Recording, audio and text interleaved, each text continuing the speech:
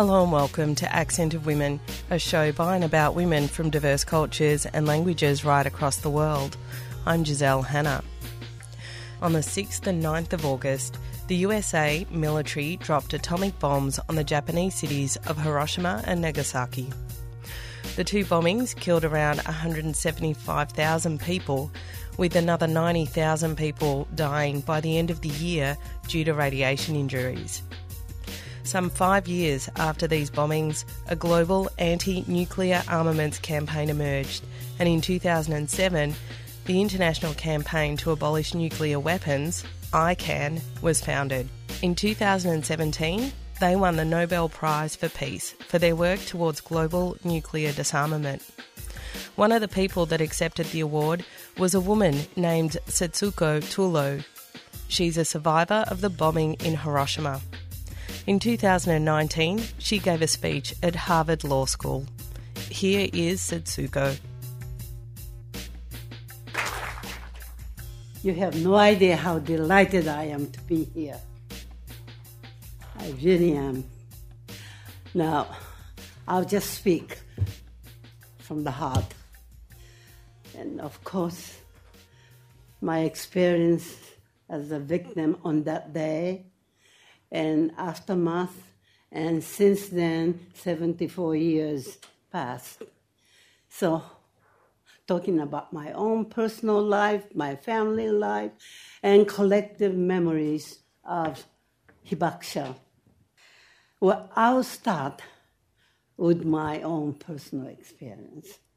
Well, I have been speaking to people like you at the churches, high schools, labor unions, anywhere people show interest in nuclear weapon issue. I speak because I feel it is my responsibility as somebody who have intimate knowledge of what those horrific things can do to human beings. I consider it my moral responsibility. And it's the mission that I keep speaking about this to as many people around the world. That's what I have been doing. As mentioned, I was a 13-year-old girl, a grade 8 junior high school student, but Japan was losing badly in war.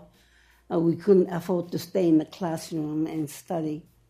We were mobilized by the army, by city governments, and so on, to provide the cheap labor. That very morning, I was at the military headquarters, not at the school. But 3 weeks prior to that, about the group of 30 students were recruited, and we started getting the training at the Army headquarters, how to deal with the top secret messages. So we learned how to decode those. Can you imagine 13-year-old girls dealing with the nation's top secret information? How desperate Japan was. So I met the group of 30 students at the station. We walked to the military headquarters and walked into the big wooden building.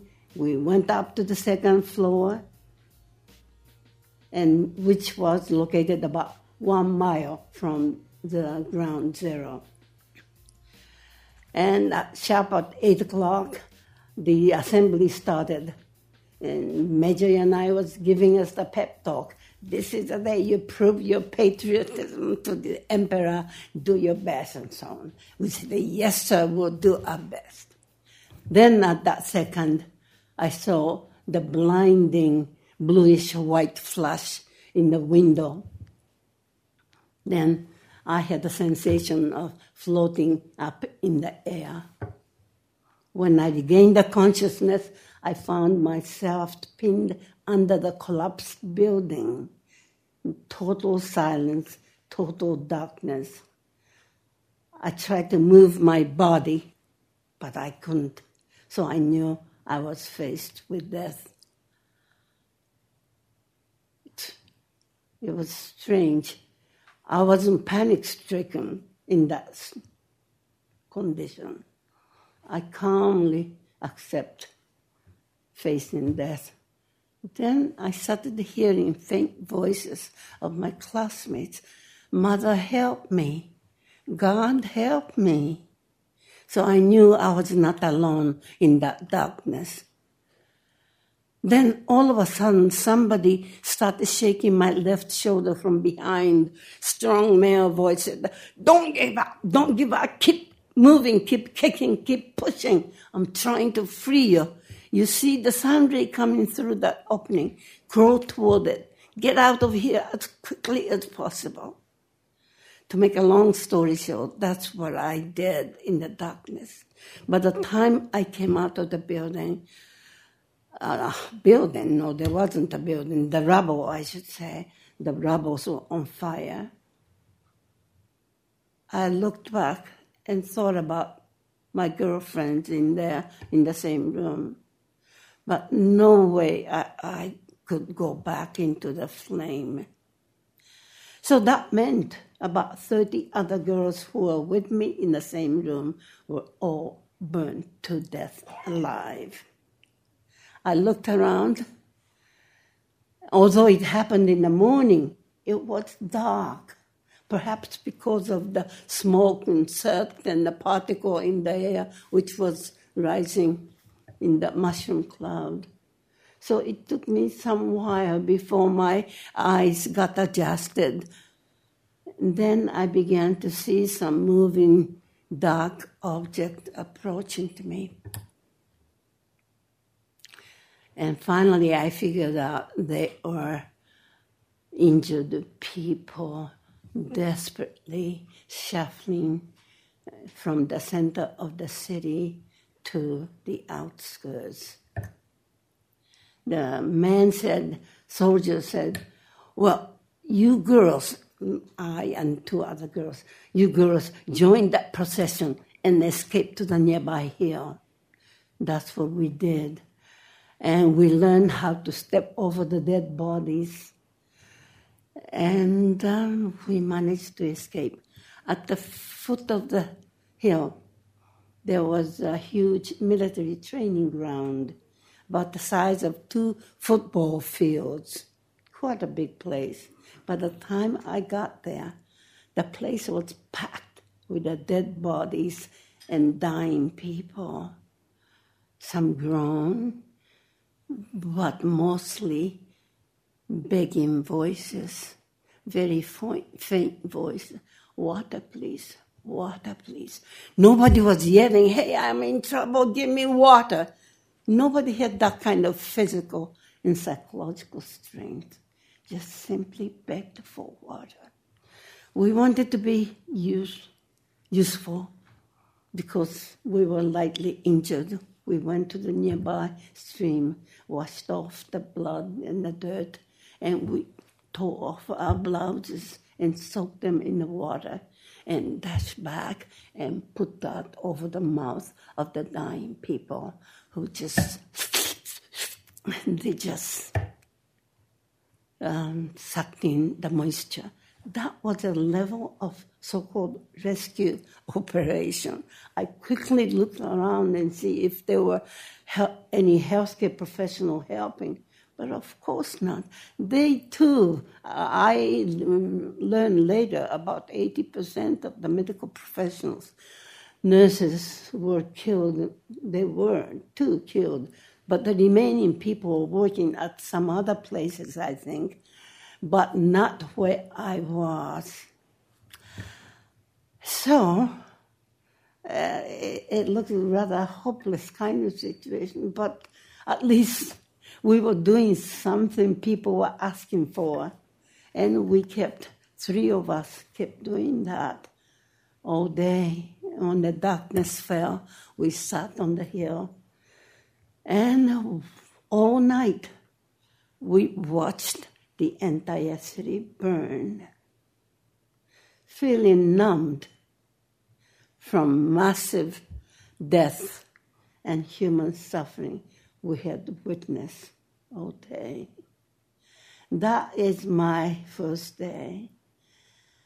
I can't. Well, in my family, I lost 9 members, my close family, uncle, aunts, cousins, sister, nephew, sister-in-law, and so on.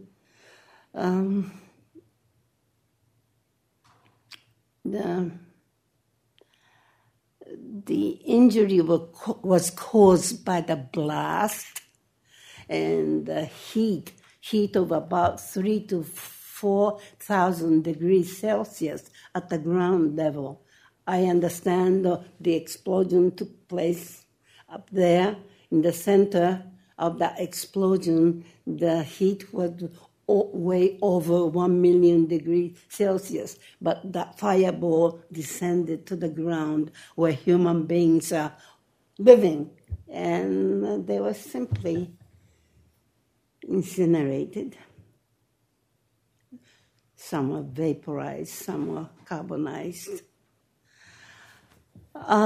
Majority of the girls from my girls' high school were in the center part of the city, together with the grade 7 and grade 8 students from all the high schools in the city. The city had a special project. They wanted to be prepared for the incendiary attack by the Americans. So to be prepared for that, they destroyed the buildings and to widen the streets, and they called it the fire lane. They were building that. The cheap labor came from the students. So 7,000 to 8,000 students, grade 7 and 8 students, brought to that point in the center part of the city. So majority of my schoolmates were there. I was at the Army headquarters. That's why I think I am still alive today. Anyway, and those people had no chance to survive. Most of them simply vaporized. But there was one girl, my best friend, who happened to be there, who survived and came back and told us what their last minutes were like. Everybody was so badly burned, and the math teacher was there supervising the girls. And they couldn't walk. The math teacher invited the girls to surround her. So from my school, all the girls came in circle, and last thing they wanted to do was to sing the hymn together. And their favorite word. What is English translation for that? Nearer to thee, my Lord. That's what they chose. And together they sang, one by one. They passed away. So this girlfriend told us, the teacher said, those of you who can walk with me, let's walk to the nearby Red Cross hospital. If you can't stand up, just hang on to my shoulder. So Miss Muramoto touched her shoulder. The flesh and skin just fell off. She could see her white bones. Anyway, they managed to walk to the nearby Red Cross. A couple of days later, the teacher died there. And my own sister-in-law, my eldest brother's wife, was also supervising the high school students there. We never found her body.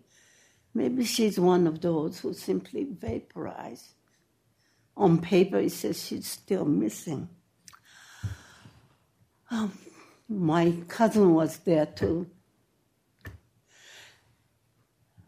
Anyway, we rejoiced when we learned that my favorite uncle and aunt survived. They were okay.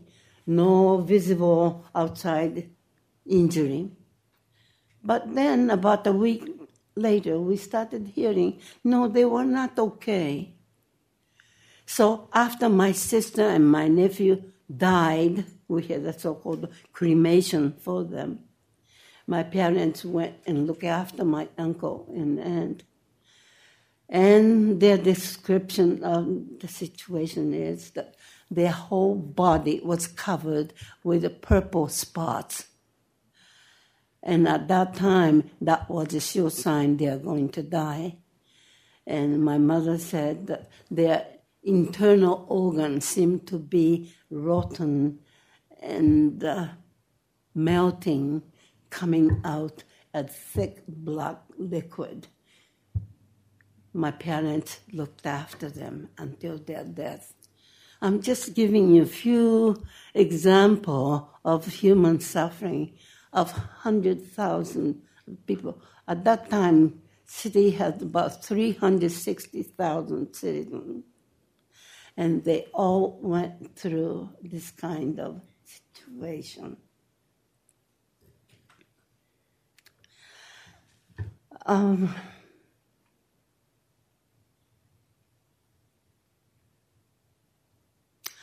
Well, that was the very day, and a few days aftermath. Well, I'll tell you that the next day I was reunited with my sister and her 4-year-old child. They were badly burned. They were on their way to the hospital, walking over the bridge. By the time I saw them, they couldn't see human figure in them. They were like ghosts. After about 3-4 days, they died. The soldiers came, they dug up the ground, threw the body into that hole, poured the gasoline, threw the lighted match, and with a bamboo pole, they kept turning their body. Their stomach is half burned, brain is not touched yet. Very crude remarks. And I was standing there. My parents were standing there too. 13-year-old child just watching this so-called unceremonious cremation. So, oh yes, general condition was the people who were in the city at that time were generally very weak, very lethargic. They couldn't keep working all day. So the employment, nobody wanted to employ them. So there were all kinds of discrimination. But another big issue here is the psychosocial and political factor. You see, Japan lost on the 15th of August, about a week after we experienced Hiroshima. And then Nagasaki followed 3 days later in chaos. Then the entire nation surrendered. And occupation forces started arriving. And General MacArthur said, well, I came to Japan to demilitarize and secondly, to democratize. Well, we wanted to figure out what the democracy is all about. It was welcome. And one of the first things, well, his idea was great, but as far as treating the people of Hiroshima and Nagasaki was concerned, General MacArthur did the opposite thing. Some good things, like the status of women, equal social participation by the woman, our financial system had been included, labor union was encouraged to develop. Some good things, of course, he introduced. But as far as Hiroshima and Nagasaki was concerned, he did those things, which had detrimental effect. First of all, the atomic bomb casualty commissions were established in Hiroshima and Nagasaki.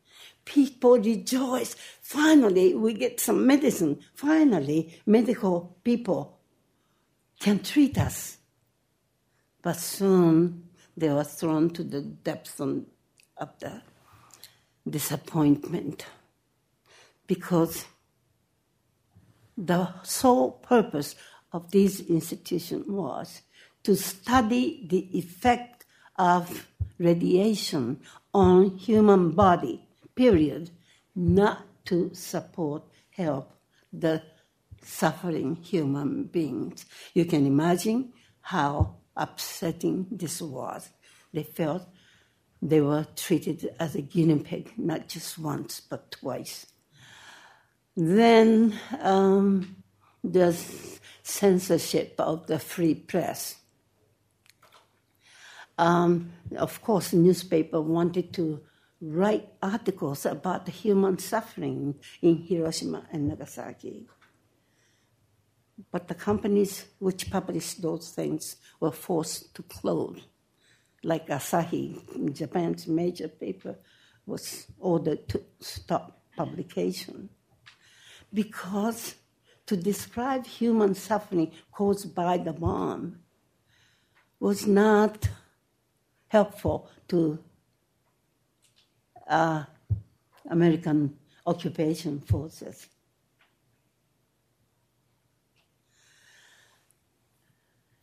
Instead, what a great scientific, technological achievement the United States made by producing this powerful, destructive weapon. That was okay to be written up and for the world to find out. But the human suffering inflicted upon by the bomb was not to be written. So that was the censorship part. But that was not enough. They came up with, what's the English name? Confiscation. They started to confiscate people's diaries, correspondences, or some Japanese-style poems, haiku and tanka and things like that. Their hearts were filled with pain. They had to release them. So they wrote the poems and so on. Those things. Photographs, family photographs, medical chart on information. Anything which showed the human suffering was confiscated. 32,000 pieces, I think, altogether were shipped back to the United States. I'm just giving you just a few of the things which happened in our lives in aftermath of the bombing. I was told just a few minutes left, so anyway, at the end of the 7-year occupation, so soldiers left, we became independent, sovereign state again. Only at that time, the people started being exposed to the information. The researchers, scholars, journalists, for the first time, able to get information, medical information, legal information, political science. And so only when you have all this information and knowledge, they were able to see our place in the historical perspective and the global context. Only then we were able to locate ourselves, what significance our survival meant. So I would jump to the conclusion, okay? So only with that thought process, with the aid of incoming information, we felt this was the beginning of the nuclear age. This was the beginning of Cold War. We were used as an opening game of the chess between Soviet Union and United States. So we had the moral responsibility as someone who actually experienced, who understand intimately what horrid thing these are. And if this be allowed, this could be the end of the world, the end of humanity. So we decided to keep speaking out to the world. And that's what we have been doing past 70 years or so. But 2 years ago, some exciting thing happened, and Bonnie was already talking about it. Finally, after 7 decades of struggle, we have reached to this point. But this is only prohibition. We have to reach the elimination point when we get rid of all the nuclear weapons. That's the only time we can have security, safety, live in safety. So, for our future generations, we have the responsibility to do everything we can to ensure there would be future for them. So I guess that's all I want to say.